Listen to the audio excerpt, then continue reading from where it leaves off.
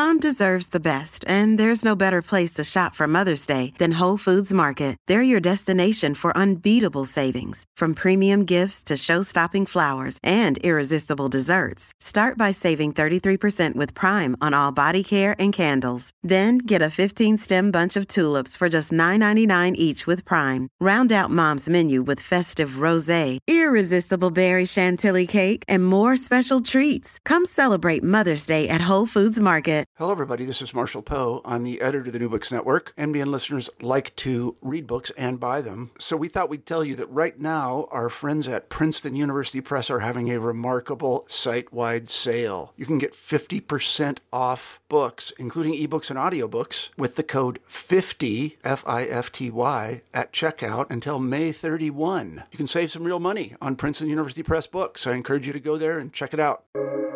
Welcome to the New Books Network. Welcome to New Books Network. I'm your host, Schneur Zalman Newfield. In his book, Black Masculinity and Hip Hop Music, Black Gay Men Who Rap, published by Palgrave Macmillan in 2019, Xin-Ling Li offers an interdisciplinary study of hip hop music written and performed by rappers who are Black gay men. Xin-Ling Li received his PhD in sociology from the University of Cambridge, United Kingdom. I'm so glad his new book has brought him to our program. Welcome. Thank you. So to get started, could you please tell us a little bit about your background and what led you to write this work? Okay. I was born and raised in China. But then I left China when I was, I think, in my late teens, and I moved to South Africa. I was there about 8 or 9 years. I finished my undergraduate there, my master's there, and then I moved to the UK for my PhD. And that's the time I decided to embark on this journey and finish this project. But before, I was obviously when I was applying for my PhD. And was thinking about doing something about music and sexuality, because my master thesis then was focused on sexuality, and also I was a trained classical musician. So I started exploring the topics, looking at existing literature, and especially genres. And obviously, the classical music is the most sort of researched, and then the next was rock and roll, pop music. A lot of things, gender, sexuality, they've explored all these themes and the issues related to these themes in those music genres in terms of history, and also, just the social impact in general. The only sort of like one genre that's left sort of unresearched and also like almost untouched is hip hop. Obviously, there were a lot of feminist critique of the genre, especially with regards to its misogyny and also, its urban origin.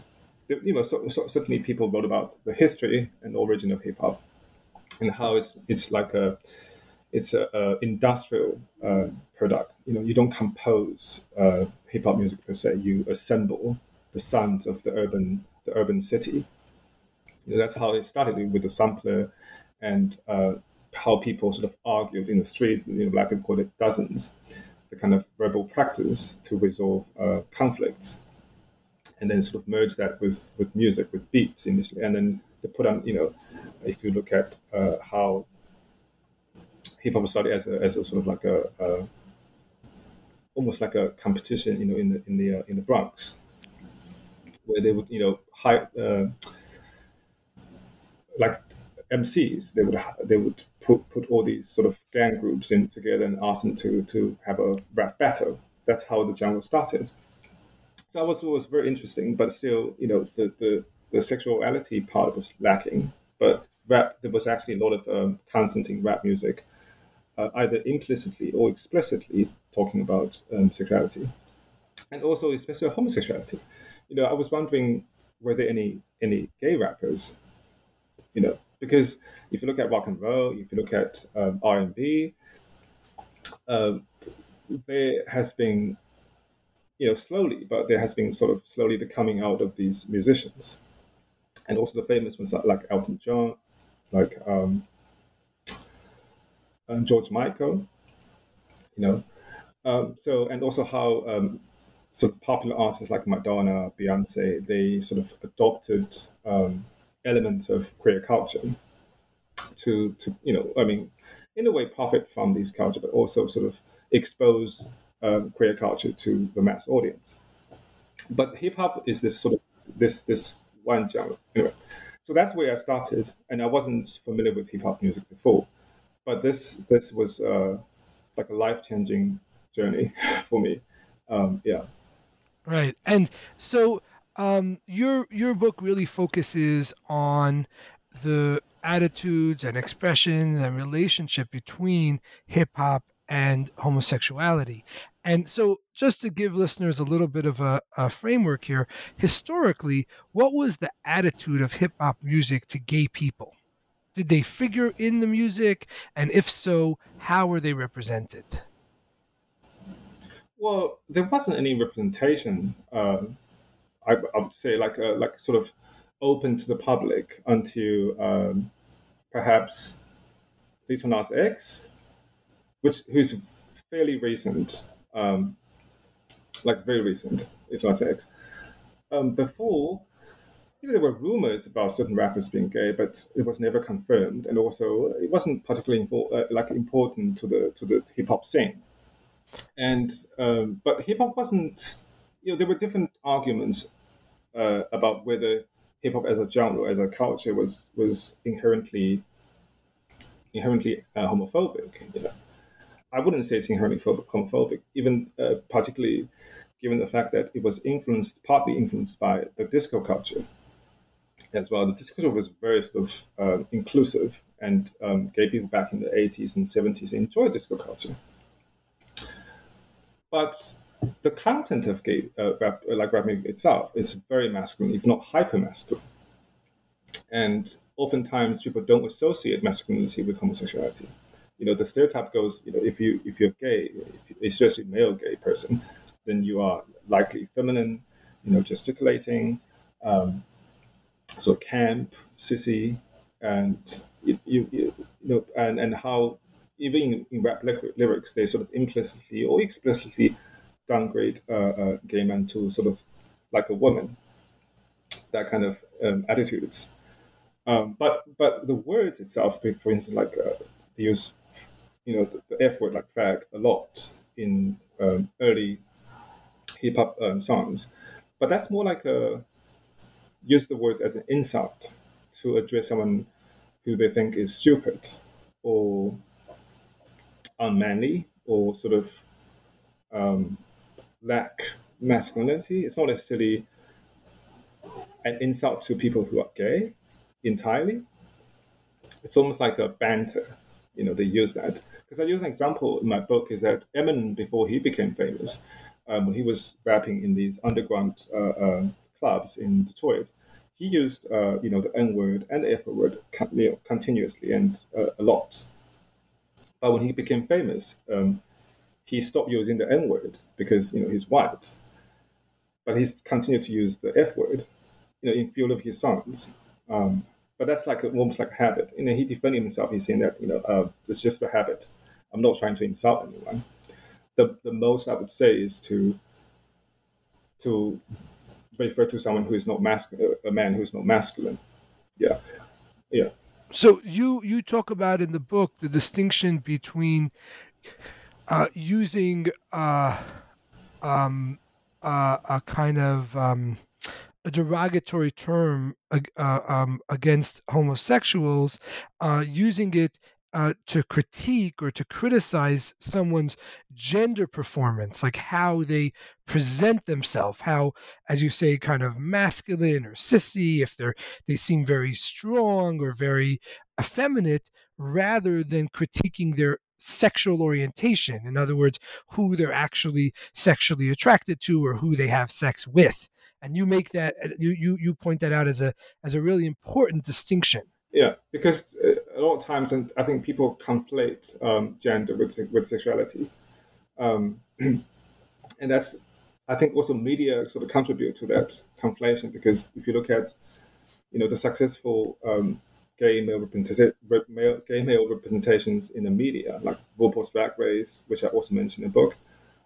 So the overwhelming understanding for the public, for the general audience, especially for straight people, is that gay men are feminine. But historically, if you look at the ancient Greece, China, and Japan, medieval Japan, medieval China, homosexuality had very little to do with gender. It's not, people don't recognize gay people through gender, but somehow now we do. I'm actually working on my second book, and which answers that question: why now we do? Right. But to answer your question, yeah, that's the. I think people need to make that distinction, because a lot of the rappers I interview, they talk about how they cannot find anyone they can relate to in the mass media, and there's a lack of representation. And if you look at movies, look at series now, even though queer culture is very much accepted by mainstream media, by Hollywood, but the representation, the people who embody these representations, they actually have, like, I would say, they represent a small minority of gay men in general. In other words, you're saying that even in the mass media, where today one may find many representations of gay men, those gay men tend to be represented as effeminate men, and who are as you say, they gesticulate a lot. Their voice is maybe high pitched, right? That those are, quote unquote, the gay men who are represented, and one might even say embraced by modern audiences of mass media. But you're saying that another kind of gay man, a more masculine gay man, that you don't see a lot of popular representation even today in general in the media. Yeah, because you don't see, like, we still couldn't see like an out NBA player, an out NFL player, because with these people, they came out after they got retired, and they would talk about how there were a significant amount of gay players in these leagues, in these top-notch, world top-notch sports leagues, but we don't hear stories about it. I think the one guy came out, but he was then dropped. He was dropped by one of the NFL teams, Michael Sam. It's basically giving you a signal that you can't really come out in a so-called a straight man's profession. That disturbance. A macho straight man's profession. Exactly, like a macho. Exactly. You can't really, because that's the ultimate disruption and ultimate disturbance to both the sport itself, well, as they say, but even though it doesn't really do anything to the sport, if you're good at the sport, do it, regardless of your sexual orientation. I mean, you can even be, because people think, if you're feminine, you can't play basketball. That's not true. You can be feminine and still play very good basketball. That's the sport itself has nothing to do with how you present yourself, really. It seems to disrupt the symbolic representation of who would be a good basketball player or a good football player or a good martial artist or something. Someone who's a sport that's perceived, again, as being very macho, very tough guy kind of thing. To have someone who's openly gay and still playing that sport, it would challenge this basic stereotype or symbol of the men who play those sports. Yeah, because now people would be asking a question like, so what is a straight man? But that's the thing, is that you can have your comfortable sort of gay professions, but the rest of them, you have to leave them to real men. Especially hardcore macho sports. Right. The listeners can't see, but you're making air quotes when you say real men and things like that. You're saying that this is the way that these men are commonly represented in the mainstream culture. Yeah. So I think one of the issues that all these rappers are interviewed for the book, they really address that because they're very masculine.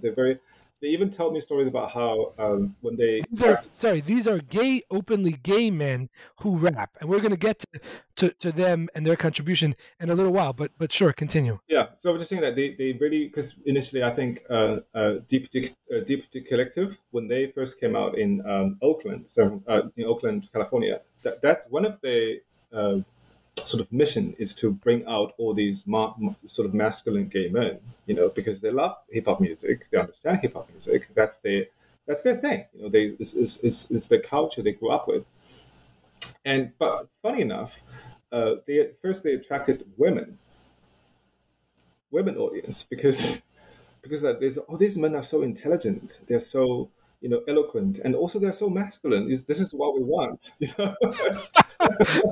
This is like a dream come true for straight women. It's irony. So they get comments like, "Oh, such a waste," even though it doesn't sound good to them, but it's almost like a compliment. I wish there were more men like you, but straight. Right. So it's funny because in a lot of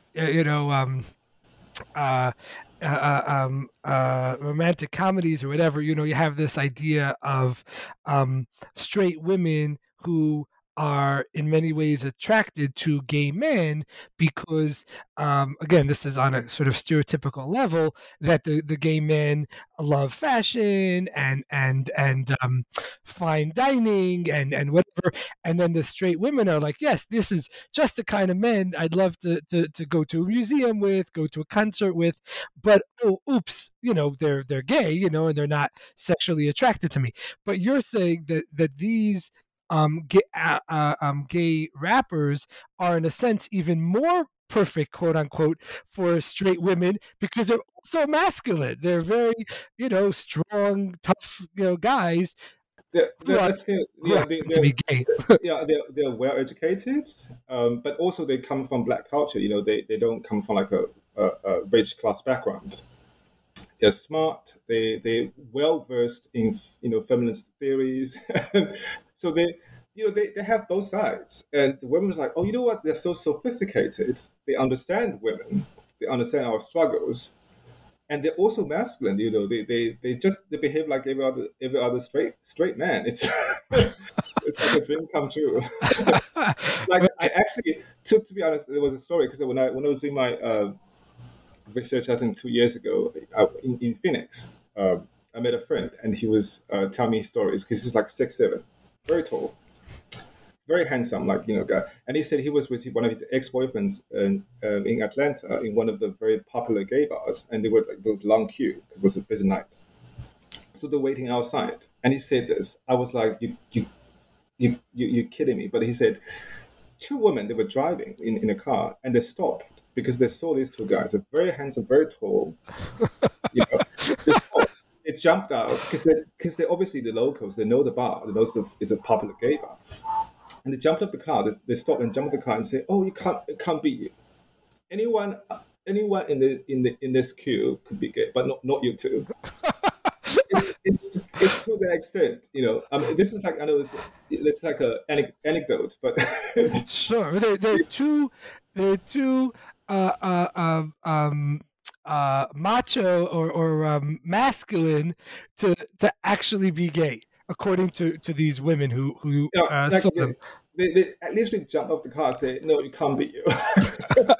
Okay, wow, that really is saying something. Right.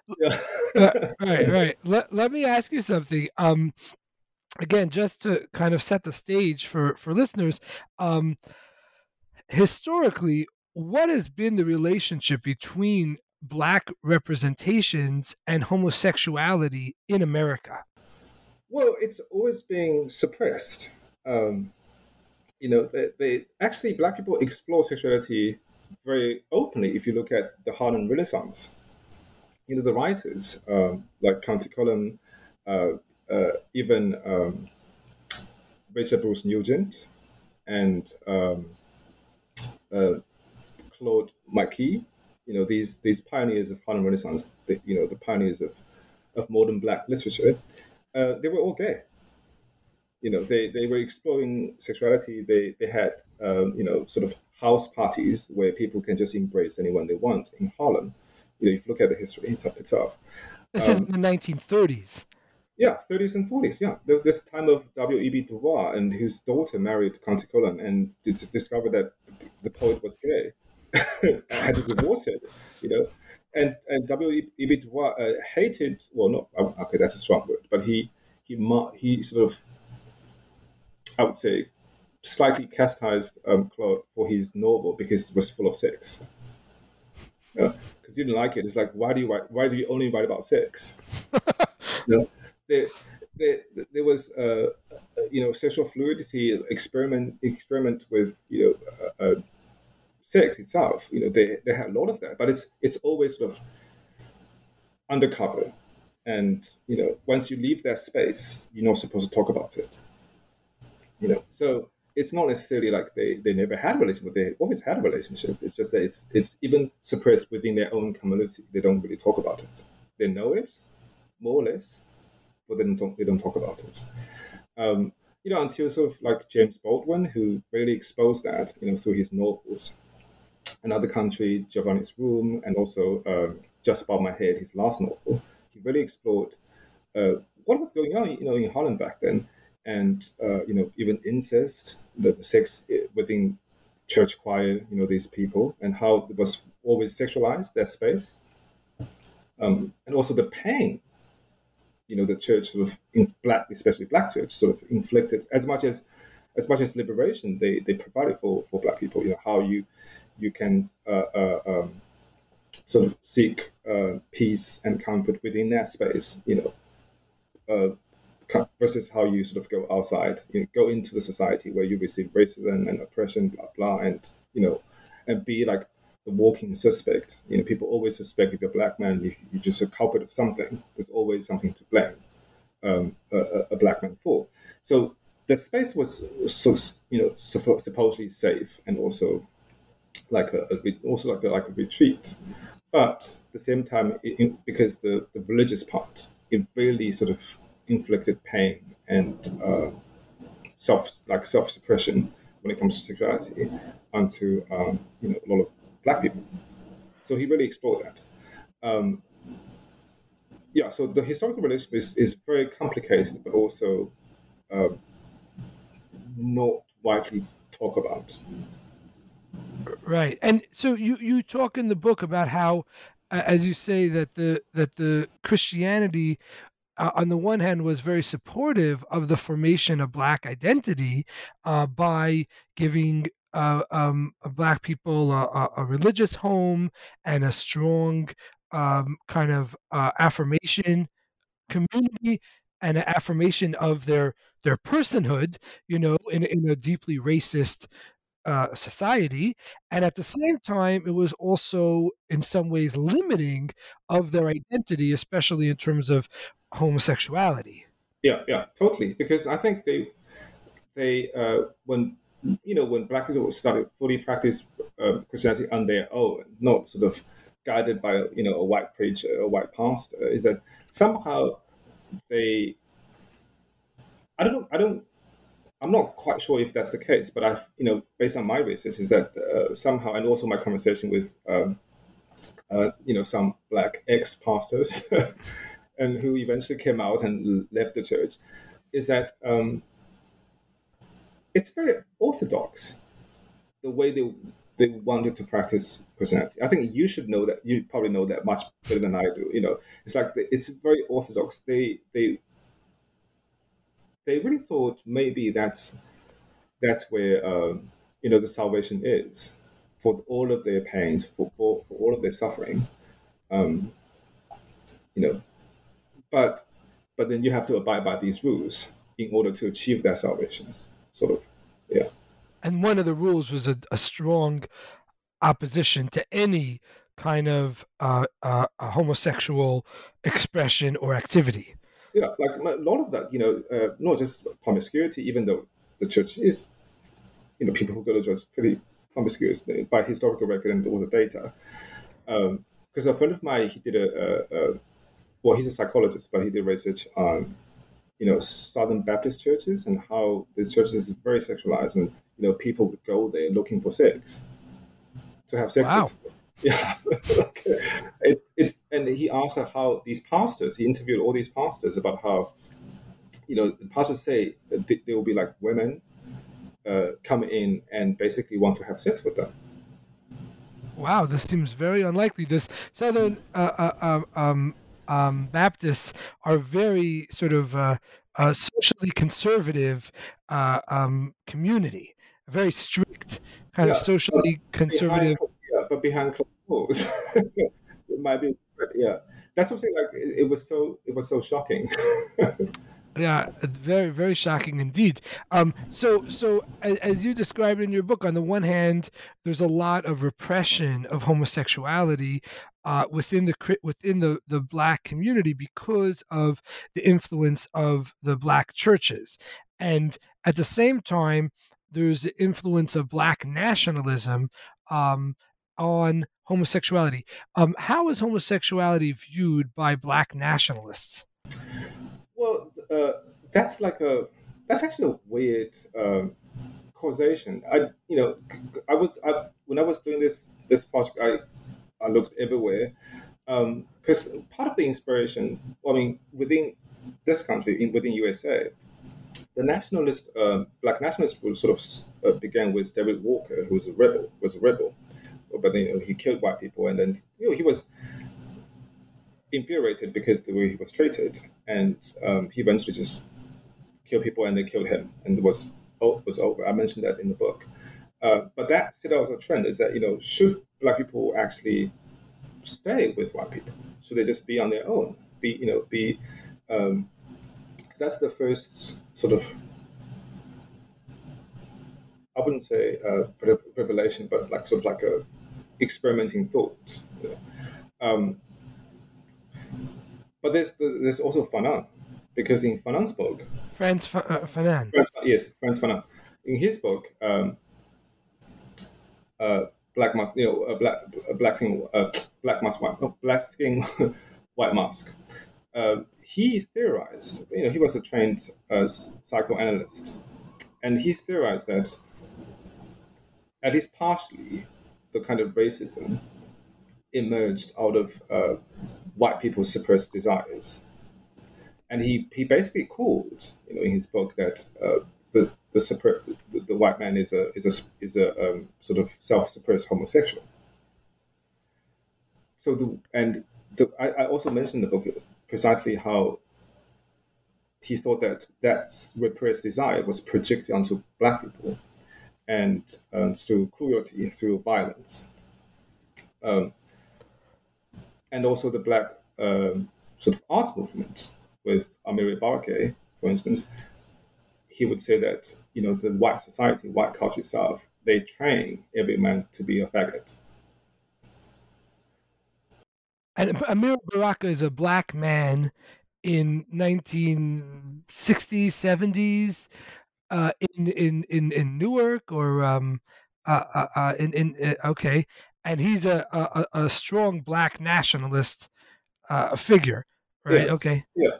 I mean, they, within that camp, they had, disagreements, different ideas, but the separatist idea has always been there, through him, and even Stokely Carmichael, or some people call him Kwame Ture because he changed his name, and then he moved to Ghana. A founder of also a famous the Black Power movement. Yes, in the 1970s, 60s, 70s in America. A lot of I think he was supposed to go to Harvard. The Harvard gave him a scholarship. He was a very sort of eloquent speaker, and he became politically conscious when he was like a teenager or something. But he rejected that offer, and he went to Harvard with a scholarship given by the Catholic Church, surprisingly. So let's not go there. But you can see how religion has infiltrated, the black population everywhere in the world. If you really have to dig deep. But going back to the separatists or the black nationalists, including the Nation of Islam, the Nation of Islam was sort of the result of the failed black nationalist movement. So they had this sort of like a a self-sufficient, almost like a autarky within the society of like a group of people living in autarky, self-sufficient community, almost a bit like the Mormons, if you really have to, almost like, because they don't marry out, they stay in their group, they have their own businesses, they have their own sort of production lines for food, for clothes, and stuff like that. So this is, but that's sort of cultural separatism. Eventually, there's like a compromise. But with homosexuality, because they view the homosexuality as something that white people will use to infiltrate the black community and eventually will corrupt black men, will make them soft and weak. So it's almost like a virus. But the idea, I thought, perhaps maybe came from Fanon. But Fanon didn't say that, but he just said that, how the white man was a self-repressed homosexual and who projected his repressed energy onto the black man or black people in general through violence and cruelty and by enslaving them. All right. So as you mentioned, for many, if not all, of the black nationalists, they viewed homosexuality as essentially a kind of white plot, to subvert and ultimately destroy the powerful black men. And how did James Baldwin, the great black a gay novelist, respond to these attacks on homosexuality from thinkers within the black community itself? That's also quite divided because for him, he's always, I mean, based on my understanding of his novel and also his, I've watched almost all his interviews. You could find on YouTube, and also audio interviews, audio recordings. I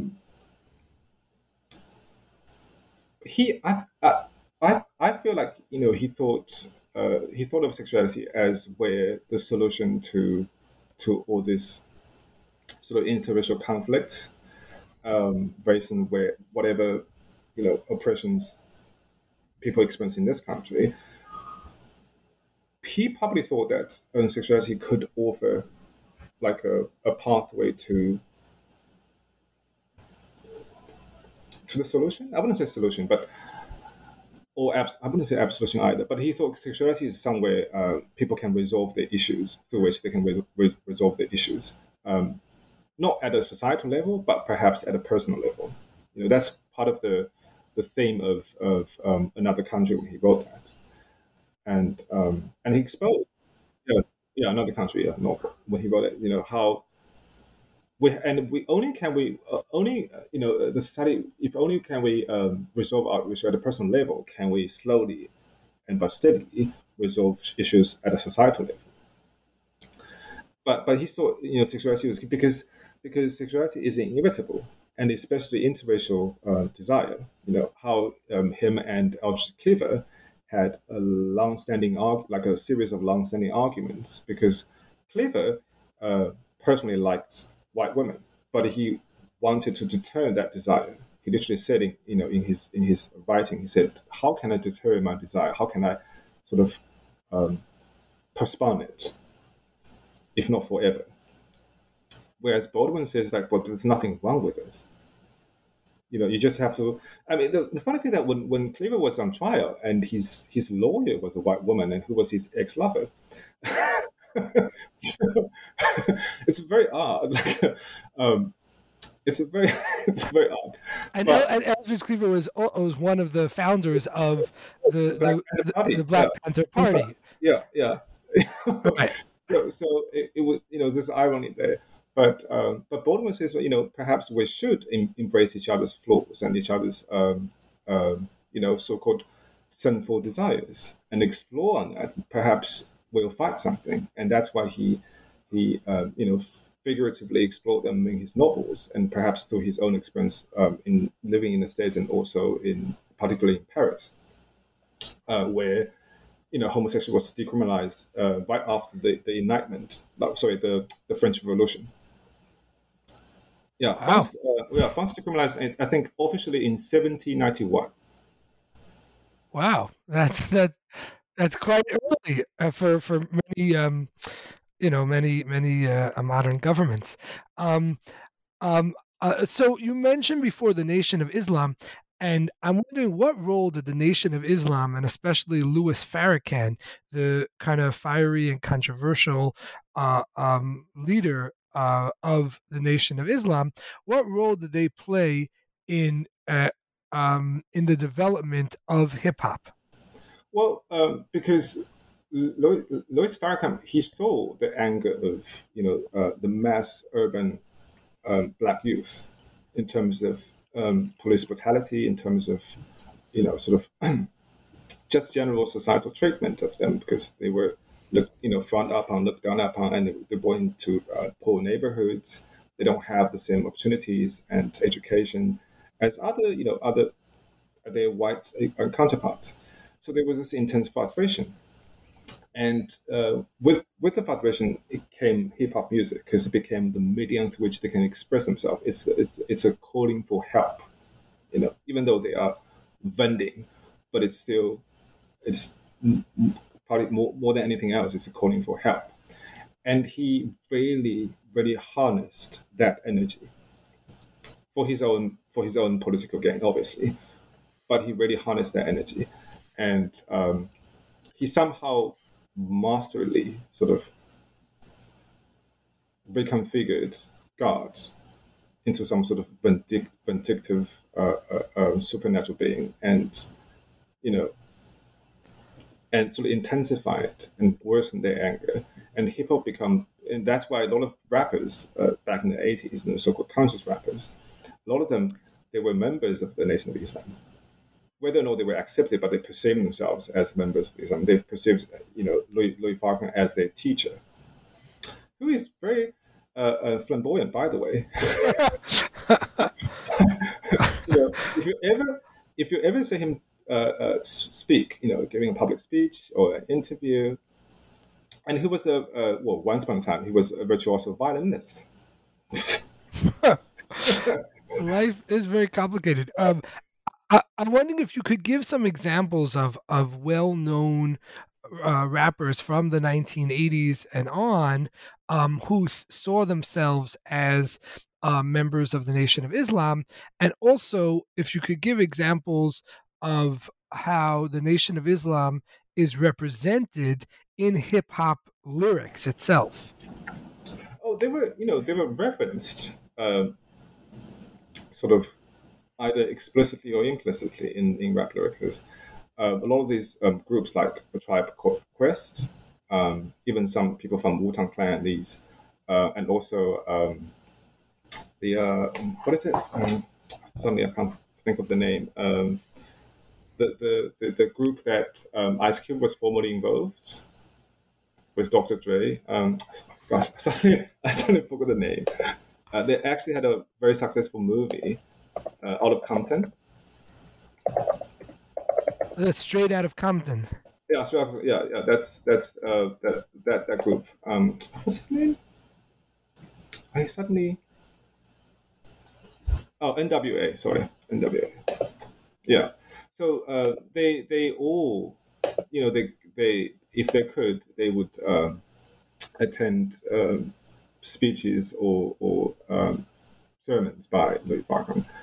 And also, there's another sort of similar organization. It's not as famous, not as big as Nation of Islam. So they also have alliances with these. But I don't know if the alliances or if they what do you call it? Not alliance, but the involvement in this religious organization ever lasted. That I don't know. But in the 80s, they were very active, and when they were interviewed, on TV, on television, or when they were talking about their lyrics, they often would say how they were inspired by Louis Farrakhan's teaching and his ideas. And do the teachings or ideas ever show up explicitly in the lyrics of the rappers that you just mentioned? Not explicitly, because you have to think about the lyrics artistically, how you could say it, because it's more about the composition itself. Like does the word go with the beat? Does it rhyme? Because it's. But the influence is definitely there, and how Louis Farrakhan, he always scapegoated almost everything. If there's some political crisis happening in America, he'll say, "Oh, because of gays, because of homosexuality, because of." It's the yo-yo scapegoating. People do that like leaders all over the world do that, especially in Africa. That's almost also a technique of political distraction. So you sort of draw your listeners' attention from the real issues to focus on something like homosexuality, and yeah. And does that show up in the lyrics? This attack against homosexuality in the lyrics of the rap music? They wouldn't say it's directly a message from the Nation of Islam, obviously, but you could say like I said, the teachings, the reflection of teachings were definitely in the lyrics. They and the text as well, but whether the lyrics present a direct causal link between the teaching and the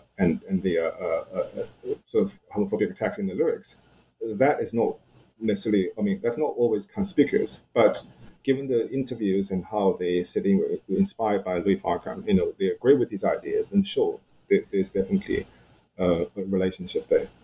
All right. And you mentioned in the book that there was a black nationalist effort to claim that Africa was a homosexual-free place before white people, before the colonists came to Africa. And that in fact there's this idea that homosexuality was imported to Africa by white colonists, and that these black nationalists argue that in fact there's no word in any African language to describe same-sex behavior. Is this true?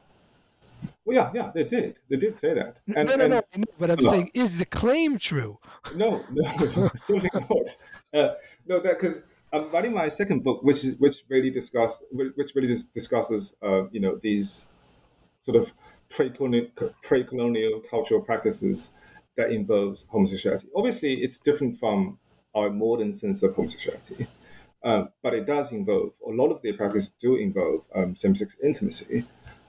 Some do involve like anal sex, or some like thigh sex, but they were ritualized and also exceptionalized. But certainly, there's when they say that there was no homosexuality in Africa before Europeans went there, that's certainly not true. That's certainly not true. And also, most African languages have words that describe either directly or by reference or sort of association about homosexual behavior. Definitely, yeah. Well, obviously, there were far more words that describe male same-sex practices than female ones, but they do exist. Yeah. Right. And so now that we have some sense of the attitude of the sort of mainstream hip hop towards homosexuality and some of the reasons for why that is the case, could you tell us about Homo Hop? What is Homo Hop, and who are some artists who represent it? It was. I think that term is kind of short-lived because even if you, but I put it there because that's how these rappers, when they first came out, when they first sort of group themselves and to perform in sort of public venues, like in a bar, in a gay bar, whether they're a gay bar or not, but in black neighborhoods when they start performing, especially in Oakland, they came up with a term that's sort of subversive. It sends the message. But now I think a lot of them just use like queer hip hop. It's less. It's more inclusive. Well, it's not. I wouldn't say it's more inclusive. It's just that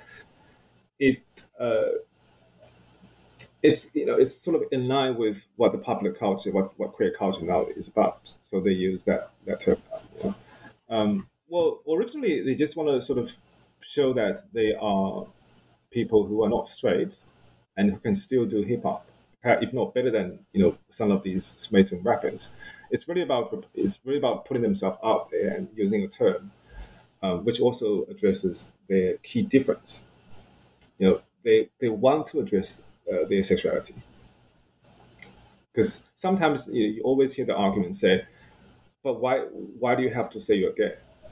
You can just perform. You can just like Luther Vandross.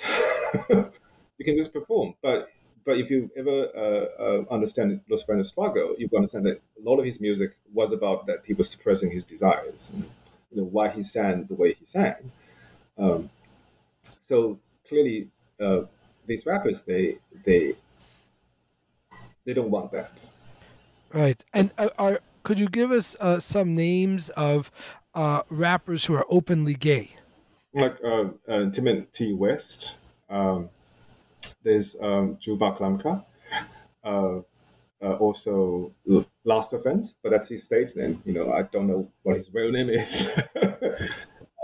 And there's also Kevin Chaos. I think he lives in Minnesota. Yeah. It's just a few of them. The others who sort of did it for a period of time, like Lester Green, but now he's mostly an actor.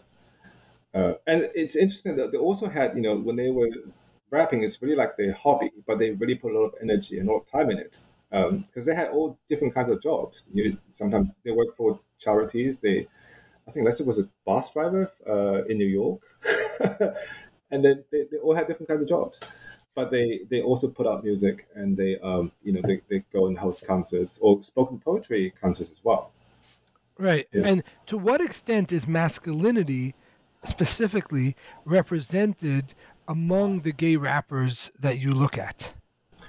That's their main thing. That's one of their main, I guess, like I said earlier, like the lack of representation, how gay men were viewed as feminine, in sort of stereotypically, and they want to say, you can be gay and masculine too.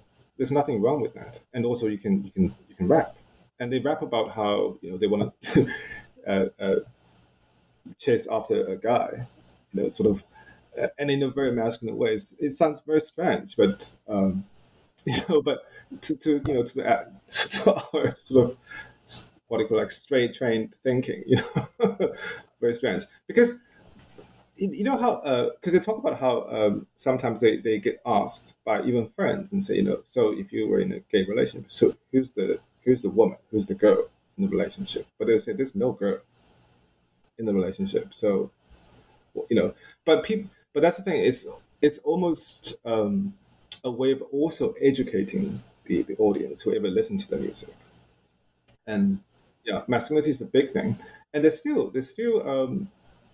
I think they still talk about that, even though now they don't really rap. I think they stop, but they do their activism work. They still do spoken poetry a lot. Yeah. All right. Are there gay black historical figures that gay rappers take inspiration from and invoke in their music? James Baldwin, for one, Audre Lorde, and particularly Bayard Rustin. That's a very, very important figure, and it's also been buried for so long. And he was the mentor. Rustin, the right hand man to Dr. Martin Luther King. Yes, and actually he's a mentor, because he taught Dr. Martin Luther King Jr. The techniques of civil disobedience, and he organized the Minimum March in D.C. And the networks basically he passed on to MLK. So because he knew that he couldn't be the face of this movement, even though he cultivated the movement way before Dr. Martin Luther King Jr. joined the movement.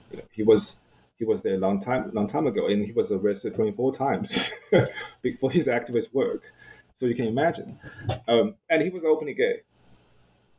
And that's the biggest thing, is that, when I interview these rappers, they said a lot of times they felt as though they want to know these people. They really do, because they are the people they could look up to and feel that there's a connection, there's sort of heritage and almost lineage, and sort of justify and to solidifies their own existence. They need that. I mean, it's almost a bit like ancestral worship, but I mean, it's not. It's not that. But it's like how when you know where you come from, there are people like you before. It provides you with comfort, with peace, and also it solidifies your sense of being, your identity, self.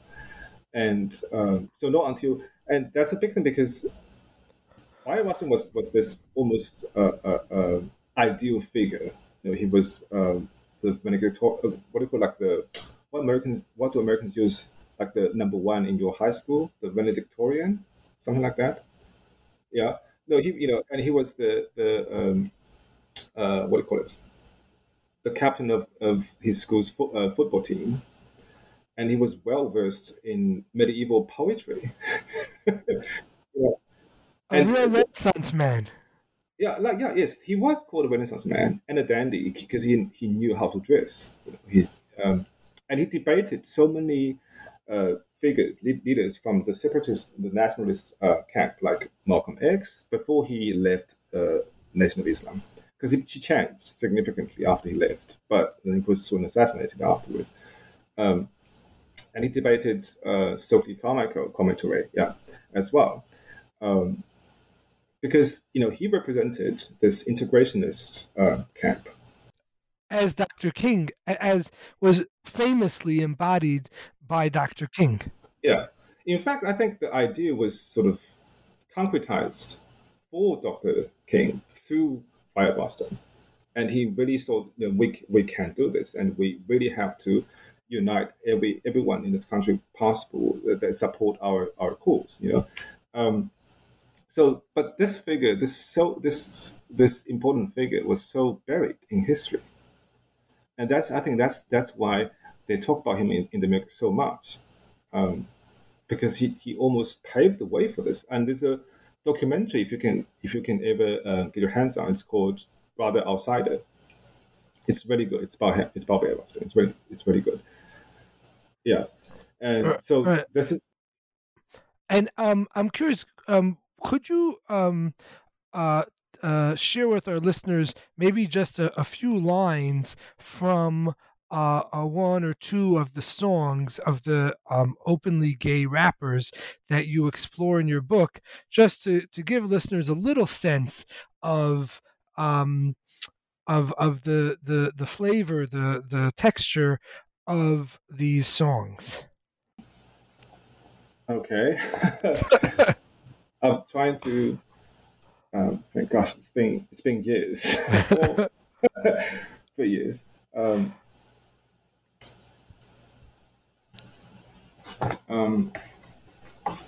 don't mean to put you on the spot, and I understand that it's different. This is not sort of poetry that was just written. That was written to be read with your eyes. These are lyrics in a song, in a rap song, with music, and so of course it's different. So for instance, in a song called F Words, it goes. I think that's less agree. It says Leviticus faggots. Got to spell it discreetly so we don't get banned on BET. But the truth of the matter is we didn't clarify. My people want to ban this, they must want to ban me. Not my activism, my service, and my ability. Hate to say, love the sinner, you are sinning for judging me. Yeah, because I think that was very clever. They said, because why I chose this particular excerpt is because recently Little Nas X sort of mocked BET for not nominating him for an award because he's gay, And this is still, you see, they wrote this song like in the early 2000s, and this is still happening.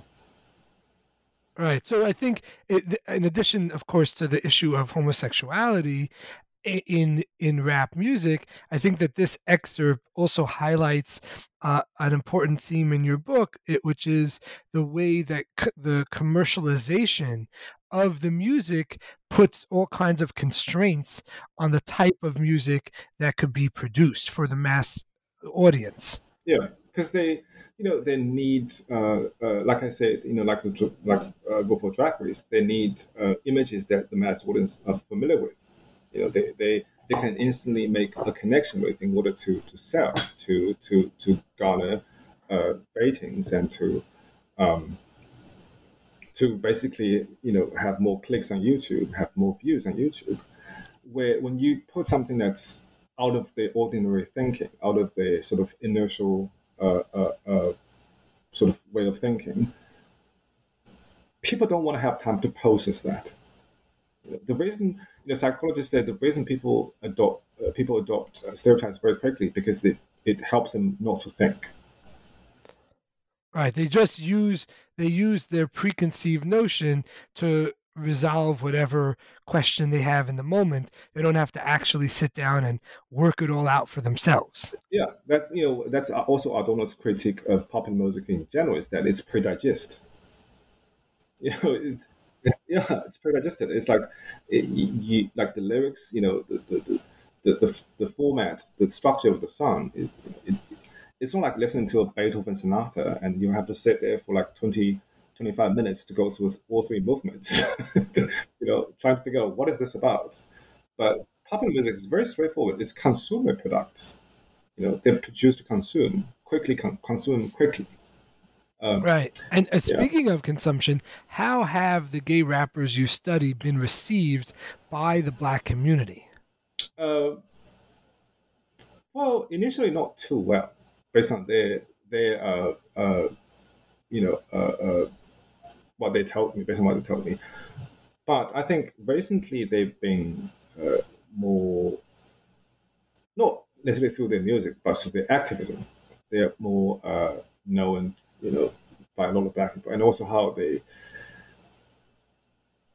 they're creating sort of like a safe space, not safe space, but a more accepting and more inclusive space. It's being created through their music and through their work.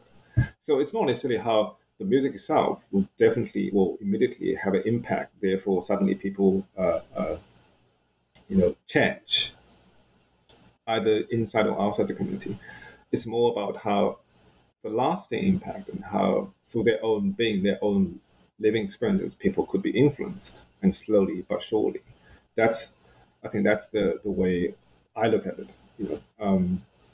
And also you have now the mainstream artists. I think I mentioned about how Frank Ocean came out, and that was like a shock. And then now we have Lil Nas X, who basically did whatever these rappers couldn't achieve before, because they couldn't make it into mainstream, but they didn't want to either, because that would change them, because the mainstream would put so much constraints on their artistic creation, on their own ability to tell the story. But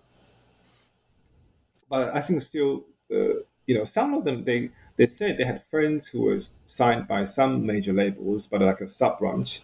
Still, I've also mentioned in the book, those kind of fit the stereotypical image of a gay man, or especially a Black gay man.